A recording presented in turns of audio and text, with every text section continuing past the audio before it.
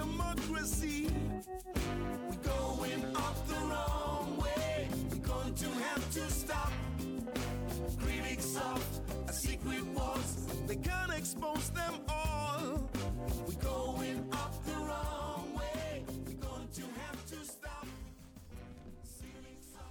Welcome to episode 37 of the Cake Watch podcast, a podcast which is mostly about Brexit.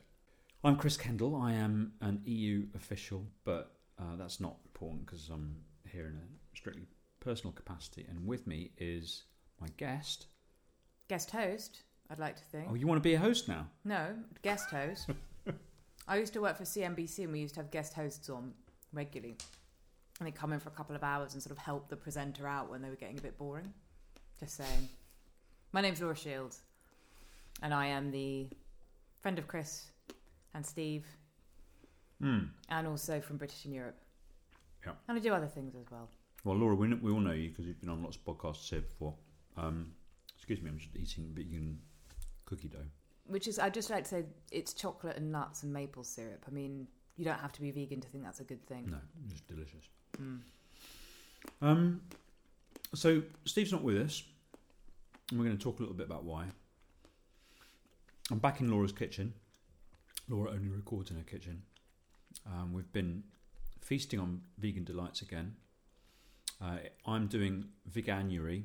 I thought it was veganuary, so I was like, yeah, I'm going to do veganuary because it's VEG and January. So I thought, veganuary, brilliant. I'll be a vegetarian because I'm not normally a vegetarian. You think that's what people associate right? with And then everybody January. was like, "Oh, that's brave of you. Oh, you're going to be a vegan from it." Oh, I'm like, "Well, hang on. I didn't sign up to be a vegan. I signed up to be a vegetarian who eats fish." A pescatarian. Yeah. Yeah, well, a vegetarian who eats fish. Yeah. But no, I am nearly being a vegetarian, a vegan, and I am being a vegetarian. What, a pescatarian? It's a start. So, firstly, Happy New Year, everyone. We've had a lovely break. I've had a lovely break. But we're back. It's January, the worst month, officially. And we're going to talk a little bit tonight, not so much about Brexit as such, as how it's affecting us all, how we feel about it.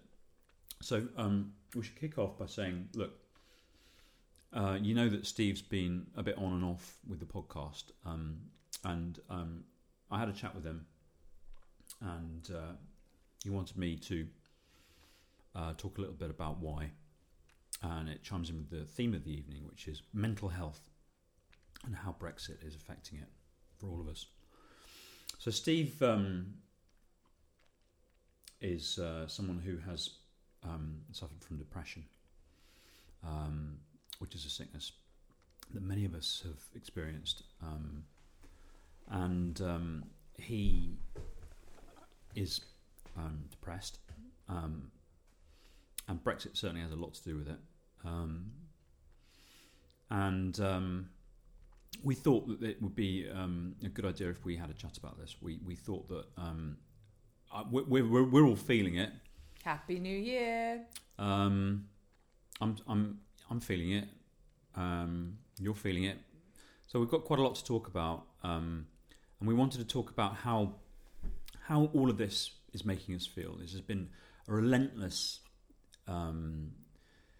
This has been a relentless couple of years, and it's not going anywhere right now.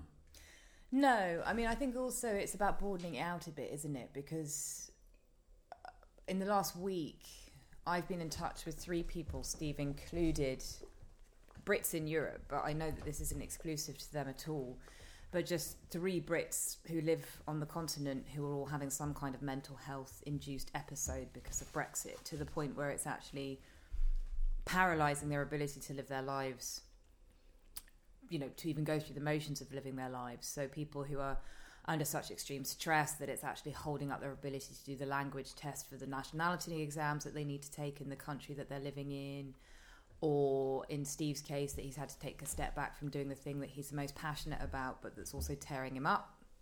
And other people who I'm not going to name names from. And I put a tweet out about this yesterday just because I was so fed up with it all, and I was so fed up with just being angry. And I'll come on to my own personal story in a moment. But I was quite surprised by the response that I got on my feed, with various people coming forward, sharing their stories. And there was a lot of British people living in Europe, people also DMing me privately, Europeans living in the UK, but of course also British people living in the UK. And, you know, it is a cause of huge concern for people existentially and personally. But I think also the hardest thing is the division and the polarization that goes with it, which is that a lot of the time people feel that when they talk to people who happen to view the situation differently from them, that they get told that they don't feel the way that they do, or that they don't have any right to feel the way that they do, or that they're just wimps. And that I can see as being very challenging and upsetting for people. And my heart really goes out to them. And part of the reason my heart really goes out to them is because I'm permanently medicated myself. I mean, I've had several episodes of mental health related issues. I had a big episode of depression when I first got to Brussels. I had postnatal depression, and I had full-on anxiety in the run-up to the referendum in 2016, and have had to be medicated ever since that. And part of the reason, I'm smiling now because it feels ridiculous talking about it, but my husband came home from midnight the night that Boris Johnson announced that he was backing Brexit, and found me crying in the dark in the kitchen. And he said, "Do you think maybe it's time to go back to the doctor?" And yeah, I did. So I really get this, and I really feel that people are, my heart goes out to them, because I know that also people feel that they're not 2 years on. Why do we still feel like this? Why aren't we allowed to feel like this? But I think it's okay, and I think people do need to talk about it. And in a moment, we're going to talk about I'd like to give some advice, and that's the wrong word because I don't want to talk about advice, but I'd like to share some of the things that have helped me get through this. And again, this is all completely personal, and I would also like to say that in my own case, the things that help me are based on 10 years of having to manage myself, not 2 years. But not that that's trying to undermine anybody else's experience, but I guess what I'm trying to say is it's a long process. So this is a uniquely stressful period, and I think it's affecting all of us, really. I suspect that a great number of people who do listen to this podcast on a regular basis will be feeling very similar. My experience is that when the referendum took place, I also was medicated for a variety of reasons, but existential fear is one of them. We're people who we know the world, we read the papers, we follow the news, we think. Sensitive. We are lovely, sensitive people. There are all sorts of reasons to be worried about the direction that the world is heading in, but Brexit kind of brings it all a bit close to home, and there are legitimate reasons to be extremely apprehensive about this year, about where things are heading for us and our loved ones. There are those of us who live outside the UK but have UK nationality, whose rights are being stripped, and who have very serious and meaningful concerns. Yeah, I was going to say at this point here, though, I think one of the things that we were discussing actually before we were recording is that you've got German nationality. You're dual, and I'm actually a dual, or triple. I'm a Carmelite triple because I've got US as well. But both you and I will be retaining EU citizenship regardless of what happens. And I feel that certainly in my case, and I did think quite long and hard about this because I've been very active in citizens' rights. But I'm very, I'm so lucky that I've been able to get Belgian nationality because it's put a floor under my day-to-day life, as in I don't have to worry about my own practical arrangements. But I do worry hugely about other people who are in situations where they don't have that. For me, it's a far more existential, and I'm concerned about the future of Europe and the UK and my son's future. But I can't imagine what it's like when you don't even have the day-to-day security that so many people have. And, everyone in psychology, one of the things that we talk about, one of the major causes of mental health, anxiety or instability is when you feel that all the things that are secure in your life are being removed. Yeah. I mean, it's not that weird. In fact, my friend Joanna, when I was having a meltdown in the run-up to the referendum, I phoned her and said, I think I'm going crazy. And she said, actually, I think your response is completely sensible. I said, I've got major anxiety, I've got insomnia, I have to go onto medication. Well, the people who are crazy are the ones who aren't worried and concerned. Yeah, well, no, and she said, upset I think and you're actually depressed. having a completely normal response. So I think in terms of anybody who's feeling this way, you're not alone, and this is actually a completely normal response to an incredibly psychologically, philosophically, socially, personally stressful situation, which has also been ramped up in the run-up to the referendum by that incredibly violent campaign on both sides, actually, in terms of linguistics. So economic Armageddon and meltdown, but also the EU hostage taking. Well, on one side it was... Well, look, it was much worse on one side, but look, it didn't help when you had also Cameron talking about financial meltdown. No, but... I thought the sky was going to fall in. Well, the sky is going to fall in. Yes, but it hasn't yet. But the point is that it's not weird if you think that that's what... If you get told that the whole time, it's not weird. It's not weird that you feel upset and That's worried. what I'm trying to say. What's the Tolstoy line? Every happy family is happy. Every unhappy family is unhappy in its own unique way, or something. Okay, so you're allowed to quote Tolstoy. Yeah. Badly and wrongly. I haven't got the exact quote, but it's something along those lines. And so the thing is, we've all got our own reasons for being concerned and worried. But what can we do? They are, I think the key point that I think we need to get across, we want to get across, is that if you're feeling that way, you are most definitely not alone. I think a lot of us are feeling that way, and that's one of the things. I think Twitter and social media and the way in which we can all connect with each other is a very mixed blessing. It on the one hand, it relieves us of that feeling of isolation. We don't feel... for many years, see, I'm somebody who's been a passionate pro-European for my entire adult life, and a massive Brexit silver lining for me has been that all of a sudden I'm not the only one, because for the longest time I felt like the only one, or at least in a tiny minority of people. On the other hand, it can become addictive and relentless, and you're constantly looking at Twitter, and you're in your echo chamber, but all of us in that echo chamber are sharing this awful experience of feeling powerless, watching what's happening and thinking, why the hell did they not get it? Why the hell aren't they stopping this? Well, it's not just that. I mean, I read a book over the summer by an Israeli neuroscientist called Tali Sharot. For anyone who's listened to John Harris's... Well, you're allowed to quote Tali Sharot. Yeah, but anyone who's listened to John Harris on the Radio 4's The Tyranny of Story may recognise the name, but she's a neuroscientist in London. And she wrote a book called The Influential Mind, and there's a section where she talks about Twitter and its impact on the brain. And unsurprisingly, Twitter is not good for the brain. If you want to spend your day in a heightened state of emotion and stress, then fine, go on Twitter. But the point is that as organisms, we can't really take it. Now, this, of course, becomes very difficult to manage because a lot of people who are campaigning need to be on Twitter. It's how we get networked. I mean, we met Remainer. We met on Twitter.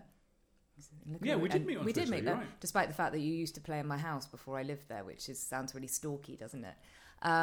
But you and I met on Twitter. We met Remainer Andy on Twitter. Remainer Now on Twitter. I met Nikki on Twitter. No, but I'm laughing because you dropped that little bomb in the conversation. I'm either going to have to edit it out, or people are going to be like, "What are you playing in my house?" Yeah. Well, we'll explain that in a minute. But the point is that this stuff doesn't really help. But I think everybody who's listening to this, who's feeling these things, will know that. But I think one of the things that's hardest, and this is particularly true for Brits living on the continent because we're so spread out in a lot of cases, is try to find your real life support networks, because this stuff really, really helps. And the Twitter's good for making those connections, but you have to have the human dimension. Yeah. Is this where I'm allowed to quote Pepys? Yeah. Okay. So who's Pepys? Samuel Pepys. I thank you. So Pepys, obviously the famous diarist who was writing in the 17th century and whose diaries documenting London life. I always preferred John Evelyn. against the backdrop of the bubonic plague and then the Great Fire later on, but sort of late, I guess, Restoration England, in fact.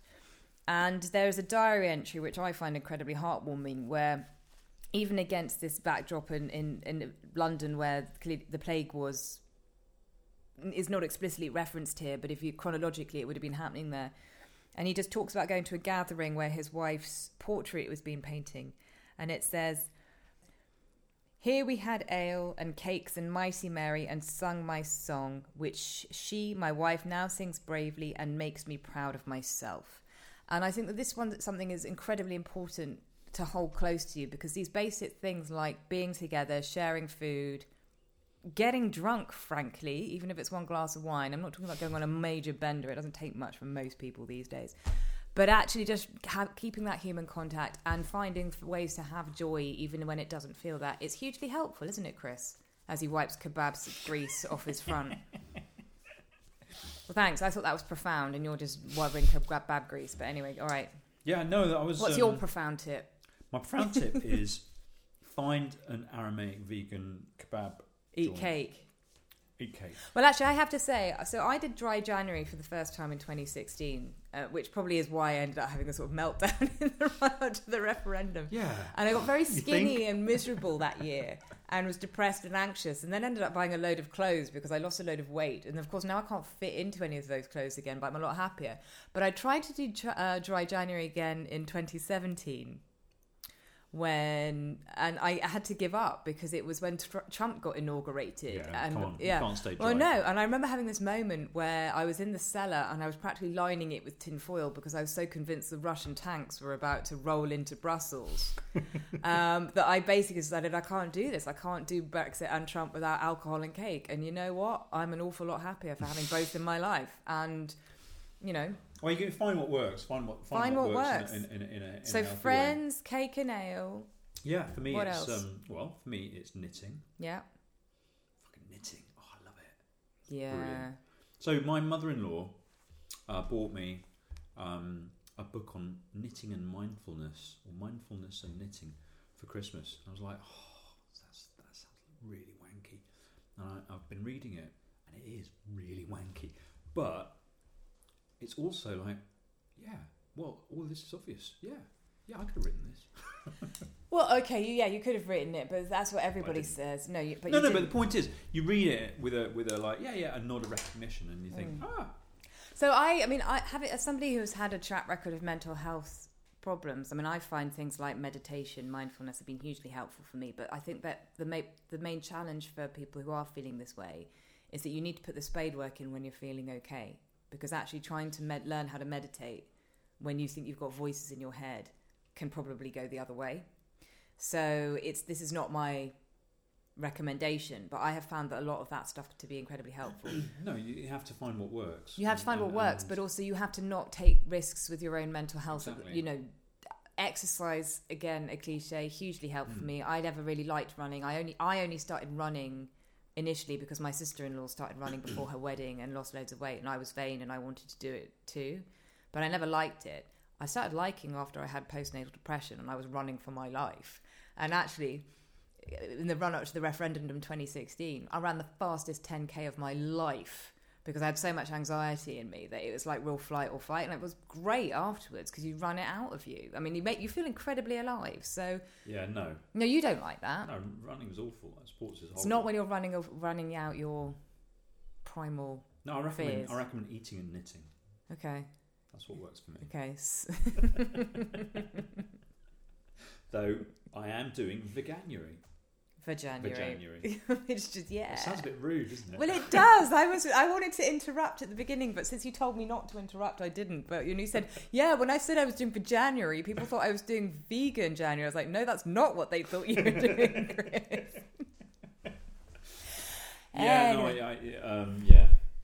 The other thing I was just going to say, and I am no mental health practitioner here, but if you are somebody who's really experiencing debilitating symptoms, go and see a GP. Oh, absolutely. Think about medication. Think about therapy. You don't have to do this on your own. There are no prizes for suffering silently. And actually, the most helpful thing that my psychologist said to me when I first went to see her 10 years ago is that as organisms suffering without some kind of intervention is really bad for us. Absolutely. I mean, people who have depression die younger. It's And a why sickness. it is. It's an but illness. the impact that this Well, has on you. It's an illness, and it's an illness that becomes worse if it's not acknowledged, Yeah. and you need to be open about it. And that's one of the reasons, for example, why I'm talking in Steve's absence. I'm talking about it, and Steve said to me, he said, "Look, talk about it, because getting it out there, talking about it, is helpful. It helps to make it real and make it something then that can be addressed and tackled." And I would also say, actually turning it around, if you're somebody who knows people who are Yeah. having problems, just check in with them. You don't have they may not want to talk. Yeah. I found that when I get the sense that that's the case with Steve, is that you're exhausted when you have Yeah. anxiety. You don't really want to talk. Yeah. And you think that's not people being rude and It's being, not rude. They don't it's- have. they just They don't- can't. deal with They it. actually can't deal with it. They're exhausted. They don't have anything to say. But a lot of the time, they do appreciate company, Yeah. as in just somebody who comes around, makes a cup of tea, and is there. So So I've, don't please, if you've got somebody who is being unresponsive but is a friend of yours, do check in on them and Yeah. just find out if they need anything, even little things. A lot of the time, depressed people don't actually need a lot from you. Yeah. They just need to know you're there. So I have a theory, which is that on Twitter people are generally introverts, whereas on Facebook they're bloody extroverts. Useless I don't know. lovely people. But so a lot of us, I'm an introvert in the sense that my energy comes from time spent alone or just with my very closest people. Oh yeah, you're like me, and you don't thrive off the group, is what No, you mean. no. Which is why I tried to say No, that. we're both super gobby, but that doesn't make us extroverts. I'm an introvert. We could sure. talk about Quiet by Susan Cain. Yeah, no, I've read that. It's good, isn't it? But yeah, people keep buying it for me. I wonder why. But Basically, like, enough. I'm going home now. yeah, exactly. just yeah. decided- No, it's owning it. It's owning the introversion. Is Oh, I know. such a Well, fantastic. my mum said that. So, just as an anecdote, when we first moved into the house that you used to play in before I lived there. Chris is from my town, by the way, and knows the people who live next you're door from to us. my I'm town. from I was Chris's there town, first. but Chris used to play in my house before I lived there because he knew my neighbours, who were actually my babysitter. But we moved in there when I was 2, and apparently on the first evening that we were there, we had some friends around and we had a sort of get together. And halfway through dinner, I disappeared at the age of 2, and my mum came to find me later, and I just decided I'd had enough. And I went to sleep on my bed with no mattress and no duvet and no pillows because it hadn't been made yet. But that was it. I was done. Yeah. Well, so the thing is, a lot of us are introverts, and so a lot of us are reluctant to intrude upon other people's solitude or privacy, and other people will feel the same way about us because they'll know that we're introverts, and therefore they might also feel reluctant to intrude upon our and rightly so, because normally I don't want people to talk to me or phone me or email me. I want you all to go away so I can knit. That's what I want. But interestingly, when I had my experience of depression, which I think was for me was thankfully so far in my life a one-off and was quickly dealt with. I saw what was happening. I understood what I was going through. I could see it for what it was, and I dealt with it quickly. I googled to find out the sort of things that I ought to be able to do. I went to my doctor. I talked to people about it, and I was surrounded by amazing people who've been through very similar experiences. Some of them will certainly be listening to this, I think, who really rescued me, really helped me out. So what I'm saying is, although I am somebody who generally rather pushes people away, because that's the kind of person I am, at that time in my life, I'm really glad that people kind of imposed themselves on me, not in a needy way. It's the opposite. It was the opposite. It was a giving way. It was people just checked in with me. Yeah. And now I'm good. I mean, I'm very. We'll talk about other emotions in a second. I'm super angry, but I'm not depressed. I'm not ill with it. So I'm back to normal. So I'm back to my normal. Don't talk to me. I'm an introvert. I'm on my own. And a lot of those people that were so fantastic to me when I was ill, when I needed it. I think you're ungrateful, Thompson. Probably because I don't talk to them very much, but I love them and they're amazing people. So if you think that somebody in your life might be going through this, Don't be scared that you're going to be intruding Yeah. or imposing upon them. Just check in with them. I would also say that another thing that you can do from them, because I don't know, I mean, everybody's experience is obviously different, but there do seem to be some common traits that emerge, is that whenever I've had an episode, the thing that I've found is that I've been unable to connect with the way in which, with the world and the way that I would have previously. So, Sylvia Plath's description of the bell jar is actually incredibly apt, because it is like there's a sort of, for me, there was always a thick glass barrier between me and other people. And one of the things that I found about very simple human contact was that it could kind of break through that at a time when I was feeling actually dead and numb in a lot of cases. And so I appreciated people who did intervene more in a way that I wouldn't appreciate now, because it actually helped me to sort of feel a bit more alive. Yeah. Does that make sense? Yeah, it does. Yeah, So I was very grateful for that. Should we talk about... So that's... Okay, so what are we talking about? So I think we've covered off the main things, but, obviously if you're really in suffering, please seek help. Yeah. So what we're saying is we acknowledge and have witnessed that depression, Brexit-related depression, is very and real. Anxiety. Is totally real, and a lot of people are suffering from it. And when this comes on top of the kind of miserable time of year anyway, there's a lot of it about, and I really don't blame. I mean, there's such an enormous amount of anxiety because human beings thrive on security. They need security, and if there's anything that defines the Brexit process, it's insecurity. Yeah. Deeply insecure. You don't have to be a Brit in Europe or an EU national in the UK to be feeling insecure about your lives and your futures because of Brexit. We're also looking at serious erosion of our democratic norms in the UK. And those are real. Those are real. I mean, we're looking at something that we are in a crisis. It's an emergency. And I worry about my 6-year-old's future. Yeah, absolutely. My 6-year-old boy. Yeah. I mean, we're all sitting here looking at exit strategies and stockpiling and getting other nationalities and thinking, well, how do we get out of the country if things go really bad? And we're talking, and people think, well, what? I mean, we're being ridiculous. It isn't ridiculous. It isn't ridiculous. That is not ridiculous. Okay, are you going to talk about anger? So then there are all sorts of other unhealthy emotions that we're all processing. Anger's not unhealthy. No, but it's isn't it? It's how you deal with it. It's whether you are in control of your anger or your anger is in control of you, and what you do with it. So anger. So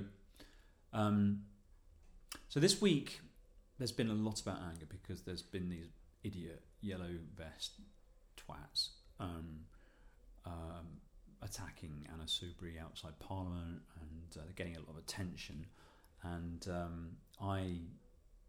they're very angry, and their anger seems to deliver, because you're getting people saying, well, look at what these people are like now, and imagine what will happen if we ditch Brexit or if we have another referendum, which of course is absolutely fucking outrageous, because it's what that's saying is that these people and their anger, which they are not controlling, they are not managing in a civilized way. Civilization is all about the humans controlling the chimps in your brain. I mean, you control your anger, you manage your anger, you direct your anger. Well, they're not, or if they are, what they're doing is they're letting it off on a leash in order to instrumentalize it. Well, what that says is that your anger as a Remainer, your anger as somebody whose rights have been taken away, your anger as somebody who witnesses what's happening to your country and to your democracy, doesn't count, because you're in control of your anger, and therefore it's not useful. It's not something that they need to worry about, and that just makes me more angry. And also it makes me think, well, then why am I being that sensible, civilized, grown-up human? Maybe I should be instrumentalizing my anger, if that's the way to make changes, and if changes are absolutely necessary for the good of the country and for the good of my family's future. Well, then maybe I need to revise my red lines here, which is, of course, is a super dangerous path to go down. So I've been thinking a lot about that this week. Anger is probably, the whole red mist thing. I've been feeling a lot of that. I don't know. Well, I mean, I had an awful lot of anger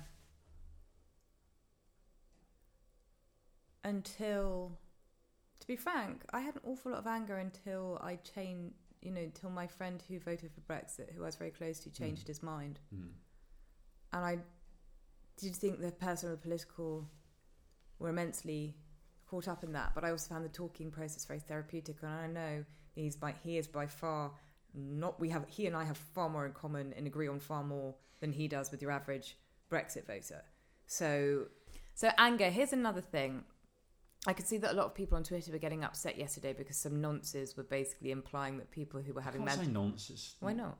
Can you? I thought it was politically correct, isn't it? Isn't it? Doesn't it mean child molesters? Is a nonce a child molester? Yeah. Is it? Yeah. All right, some bozos. Bozos. Hello, Grandma. Some numpties. We're Numpties. saying that people who were, again, reporting episodes of anxiety and mental health were making it up or being wimps. Oh. Now, personally, I sort of feel like, I think what we're calling them is cotwombles. Yeah, I mean, I don't tweet much about mental health on Twitter, not because I'm ashamed to talk about it in public, because I think there are so many bellends out there that, frankly, I don't feel like sharing this information with people that I don't know. But equally, I'm not going to get bothered about prats on Twitter who don't know what personal stories, what's really going on in people's lives. And I think this is probably the problem with Twitter, is that people put information out there, it gets attacked, and then everyone says, well, don't be so sensitive because you put this information out there. So it's that kind of vicious circle. But I do think that on anger, I'm really trying to take a step back from feeling angry. And I know that sounds like such an easy thing to say. So, well, you can just decide not to be angry. No, you can't decide not to be angry, but you can at least try to manage it. And for certain things, I just don't have the energy to get angry anymore. And you could say, oh, but that means people like Trump and Bannon and all the rest of it have won. But actually, I don't think that's true. If you look at somebody like Nancy Pelosi, the new leader of the speaker for the Democrats speaker for the House, actually, the returning one, when she went for that meeting with Trump in December, and he was all over the place, and she was really calm and just basically treating him like a naughty dog. And you could tell that she thought he was incredibly annoying, but she handled it completely well and was totally self-possessed. And she's obviously not somebody who doesn't get angry, but she's just decided that it's not worth it when you're dealing with people like that. And so I'm sort of quite interested in copying strategies for how you manage that. And also accepting that you don't have to... Other people's anger is really not your problem. Well, look at somebody like Femi, for example. Femi Olawale, who look, I don't always agree with everything with his strategy or his tactics or with everything even that he says. But my God, I admire that guy's ability to stay calm and cool and to remain... I mean, I could never be as cool as that guy. He's such a fucking cool guy. My thing is, I do anger, and that's why, for example, Twitter's a good medium for me because there's a distance between the keyboard and what you say and hitting the publish button. Not for most people. Well, no, sometimes I tweet stuff and I have to go back and delete it because it's like, oh no, you can't do that. But in terms of having that separation, that space to formulate your thoughts and organise your thoughts, and then to say something that is, that works for me. Whereas the kind of stuff that you do when with your media, and people like Femi, that they can do. They can call in. You can call in you can call Nigel Farage and have a conversation with the guy. I could never do that. I would be apoplectic with rage the second that my mouth opened listening to that guy. I couldn't do it. Well, you say that, but actually, firstly, I think Femi's exceptional in that. He's been out talking to the EDL and Sunderland and stuff like that. And unbelievable. Yeah, but he's the extreme end of it. But actually, I do think, again, a lot of this comes down to personal empowerment. And I find, I told you that, I was on 5 Live with Daniel Hannan. Yes, I remember that. And he was actually, it was much easier than I thought it was going to be. Really? Yeah. And I also, what was I going to say? I told you before we went on to record this that I had an incident with a very Brexity relative recently, and somebody else who actually supports No Deal. And I ended up coming out of the incident very upset and cried. But it wasn't because of the views of the person who wants no deal. She was actually quite easy to talk to, thoughtful, pleasant in the way that she spoke.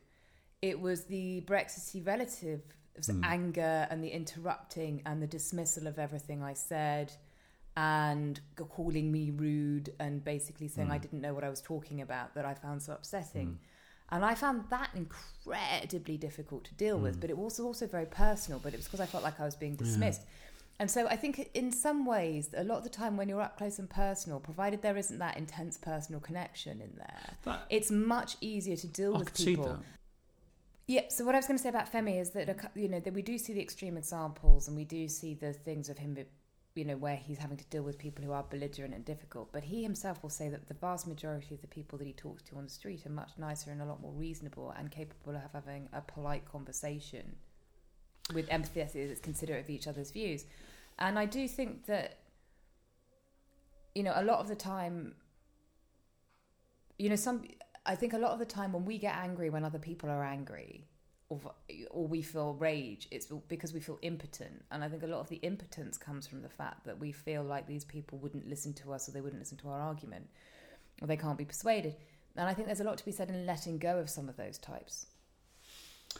Yeah. Again, that's not rocket science, but I think with certain people, it's just not worth bothering having the argument and trying to stay polite and getting through it and all the rest of it. It's probably the main thing. But like I said, the person that I met who was thinking that didn't see why there was a problem with no deal, I didn't have a problem with talking to her. It was a perfectly polite exchange because of the way in which it was handled. And she listened to what I was saying. It's about humanising. It's about being... If you dehumanise, and I'm totally guilty of doing this to the other side, I concede that.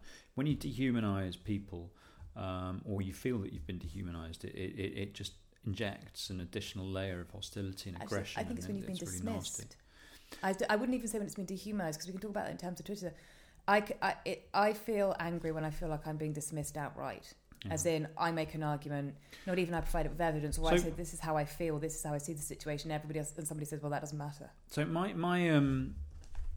my experience is that I often deal with confrontation on Twitter, especially now that I tracked some botty kind of stuff, just simply by just blocking, just talk to the hand. And I had a couple of interesting experiences. One, earlier on, much earlier, so one of my good friends in Brussels is the former Brussels correspondent at the Daily Telegraph, who's now the Brussels correspondent at the Times, is Bruno Waterfield. He's a good friend of mine. We disagree about quite a lot of stuff. And we got to be friends on Twitter because what happened was he wrote something about the EU and about EU staff, which was outrageous and wrong and horrible, and I was really angry with him, and I confronted him on Twitter. And his response, he's an interesting guy because he rolls with the punches quite well. What he did was like, well, look, okay, let's go and have a beer and talk about it. We did. And we were like, oh, we actually quite like each other, and we've got lots in common, except that we completely disagree on the EU and Brexit. But and then I had another experience much more recently, which is somebody who I had blocked and he had blocked me, which is Ian Martin, another columnist for the Telegraph. And I happened to meet him at a dinner party, and we had a very interesting conversation. I think we both understood where we were coming from mutually, so we knew that there were areas where we weren't going to agree. But what happened was, having met in person, having had a conversation in person over a glass of wine, there's a mutual respect. But not. It's not just about the mutual respect. What it injects is into the online relationship are the kind of constraints and the social etiquette that you get in person, but that basically doesn't exist online. So, and it erodes. It's got a half-life, so it sort of slowly erodes. But I've said things online because now we follow each other. We unblocked each other and followed each other again. And he says stuff that kind of like has the red mist descending on me, and I say stuff that clearly has the red mist descending on him. And there've been a few exchanges between us, but they have been super polite and courteous and kind of respectful. And where it gets to a point where you know that you're not going to agree, you just agree to disagree, which is something that actually normally doesn't happen on Twitter. Well, right. So this is how. But this comes back to the point about disagree and dismissive. Like there's definitely for me as the thing about rules here, about the rules of politeness and norms. I don't mind if people disagree. I mind how they disagree with me. And it's like what I said on my Twitter profile. If you behave like a sociopath, I'm going to block you. As in, I've got a one strike and you're out policy. And if someone's a belligerent twat, then they're out, basically. I don't know. But I might unblock them later if I meet them and I like them. But I have a zero tolerance policy for rude people on my timeline. Yeah, I don't know. Which means that I've only got about 3 followers. Well, So anyway, listen, Laura, you're doing something really cool tomorrow. Well, it's on Friday. Oh, shit. I'm going to London tomorrow, but no, there's a big event on Friday in London, which I think the tickets might have sold out, actually. Tomorrow to anybody listening to this, because I'm not... Tomorrow to anybody listening to this, but if you're in London and you fancy coming to hear some like-minded people, then come along to the convention at Emmanuel Centre, which starts at 9:30 and goes till about 5. And it is a massive event about the meaningful vote, how to get a referendum to end the impasse, and actually some of the stuff that we've been talking about, not just how to run a really inclusive, proper campaign, but also for a new style of politics. So where's the Emmanuel Centre? It's in Westminster. Whereabouts? I don't know exactly, but you can... Googly will tell people. Okay. But it's like 5 minutes from the tube. Okay.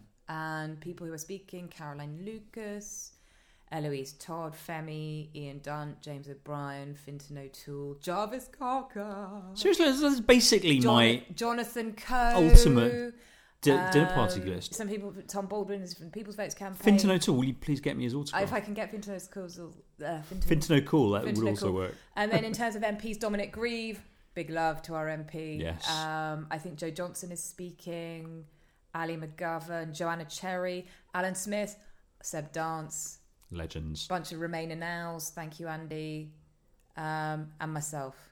We should give you a portable mic and do an outside broadcast for her. I could. I might not, though. I'm actually doing several things. So I'm speaking about free movement, and I'm also chairing a panel called EU Reality Check, which we had wanted Steve to be on, but he just didn't feel that he could be there, and that's a real shame because he'd have been brilliant. But I'm chairing a panel with Anatol Koletsky, Alan, Charles Grant, and Mary Honeyball. And then I'm on the panel on free movement with Seb Dance. I wanted Kieran the Euro Courier, but he actually might be on a job at that moment, so he can't come. But we had a very good chat about it. And somebody from the music industry, and then a young woman from Northern Ireland called Tara Fitzgerald, and a young Italian student on free movement. So we're talking about the positives of free movement. Who's the young Italian student? I can't remember what her surname is. She's from FFS, so for future's sake. Cool. But we're talking about the positives rather than and as much as anything else. And then in the afternoon I'm chairing this panel, and then I'm also helping them out with press. And obviously everybody wants a piece of Jarvis Cocker. Well, he doesn't, but he's not doing anything till after his speech, but apparently he's well up for it afterwards. So I'm hoping, as one of my friends texted me, said Brexit might be worth it, just maybe if you get to meet Jarvis Cocker. I was like, no, but it's quite close. Nah. No disrespect. So the point is that it will all be live streamed. #, Think Anew, Act Anew. If you want tickets, say that slowly.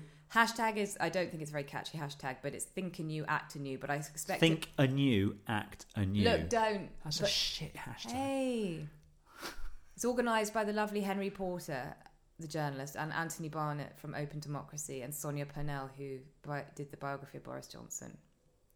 Yeah, but like in a good way. And yeah, I think it should be really interesting. My mum and dad are coming. Oh no, really? Bless them. No, they are coming. Yeah, and my sister. That sounds great. And it's on Friday. Yeah, and there'll be footage afterwards, and you can tweet, and we got some interested press, and it's coming at a good moment. And Absolutely. I'm very flattered to have been asked to take part. Actually, well, that's wonderful. Well, look, that's amazing. I think that you'll be fantastic on it, and so will everybody else. I'm very envious. I'm sorry I can't come. Well, can you bring your attractive baby? Oh, he is cute. Bring him. Everyone loves a baby. Oh, he's cute. Can't you bring him in a sack or whatever it is that people carry their baby my on the little vegan snood or whatever we call it. We call it a poos. sling. I have a little sling. Give a horrid baby Bjorn and walk around looking really smug. Yeah, no, I have a proper hippie sling. Oh, do you? No. Oh, calm, you'll be his right. His mum has a baby Bjorn. I have a little sling, proper hippie Oh, sling. Carol Cadwallader's also going to be Oh my there, God. and Peter Jukes, Oh my and God. Adam Ramsey. Seriously? Yeah, It's going to be the and best. Nick Cohen. Wow. There's a section called "What's Wrong with the English," which I think is Oh, Fintan yeah, O'Toole's, I'm up which for is that. Fintan O'Toole's section. Can I do that with my German passport? What is wrong with the English? So listen, I'm not- German lovers. I want to do a little trailer for next week. Okay, all right. I'm very excited about next week, which is we're not having Lie of the Week this week. Oh, we also have the 3 million. Sorry, for Europeans. Yeah, we're being sorry. I'm interrupting the talk about your. No, you're connection. not. I just meant to say we do have Europeans. Someone 3 million speaking as well. It's going to be amazing, and I look forward to following it on Twitter. Next week's Cake Watch is going to be amazing too, because Tanya's back. Tanya's back. Next week's going to be called Wurstfest. So we're not doing. The reason we're not doing Lie of the Week this week is that we're going to cover this week's Lie of the Week next week, and this week's Lie of the Week was Greg Hands and his Conservative Home scrutiny of EU officials who just happened to be German. And I was super cross about this, and we'll go into details about next week. But I thought maybe me and Tanya, we could sort of together. There's a tweet out there. Did you see it?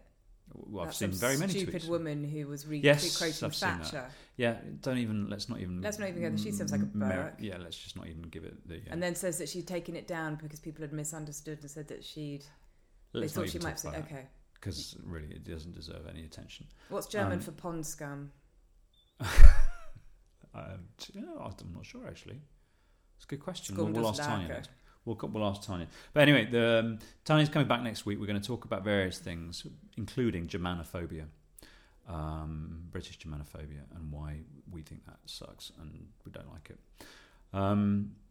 I spent part of last week in the German embassy in London, renewing my kids' passports. No, he wasn't there, thank God. But it was interesting. There were a lot of people there. It looked a little bit like Ellis Island. You had a definite kind of refugee vibe to it. It's slightly sad, but anyway. Look, thanks, Laura. I think let's wrap up. I'm going to go back. I'm going to edit this, and we're hopefully going to get it out really quickly so that people can catch it on Thursday morning if they want. And I hope, I hope that what we do with the podcast is helpful to people and in dealing with all of this. And that's kind of why we do it. We do it for ourselves. I mean, Steve and I started out doing this really as a coping strategy for ourselves, and thinking that it might also then be useful and helpful to other people who feel the same way that we do about it. And Steve, that's the idea. Steve, I hope you're feeling a little bit better tonight, and also to the other people that I've been in touch with this week, that you know who you are and you're not alone. Yeah. And I'm sorry it's so We're sending lots of love. You're not difficult alone. for you. All right. Thanks a lot, Laura. Thanks. Thanks a lot, Chris. Good night. We're going up the wrong way. We're going to have to stop. The critics of a secret wars, they can't expose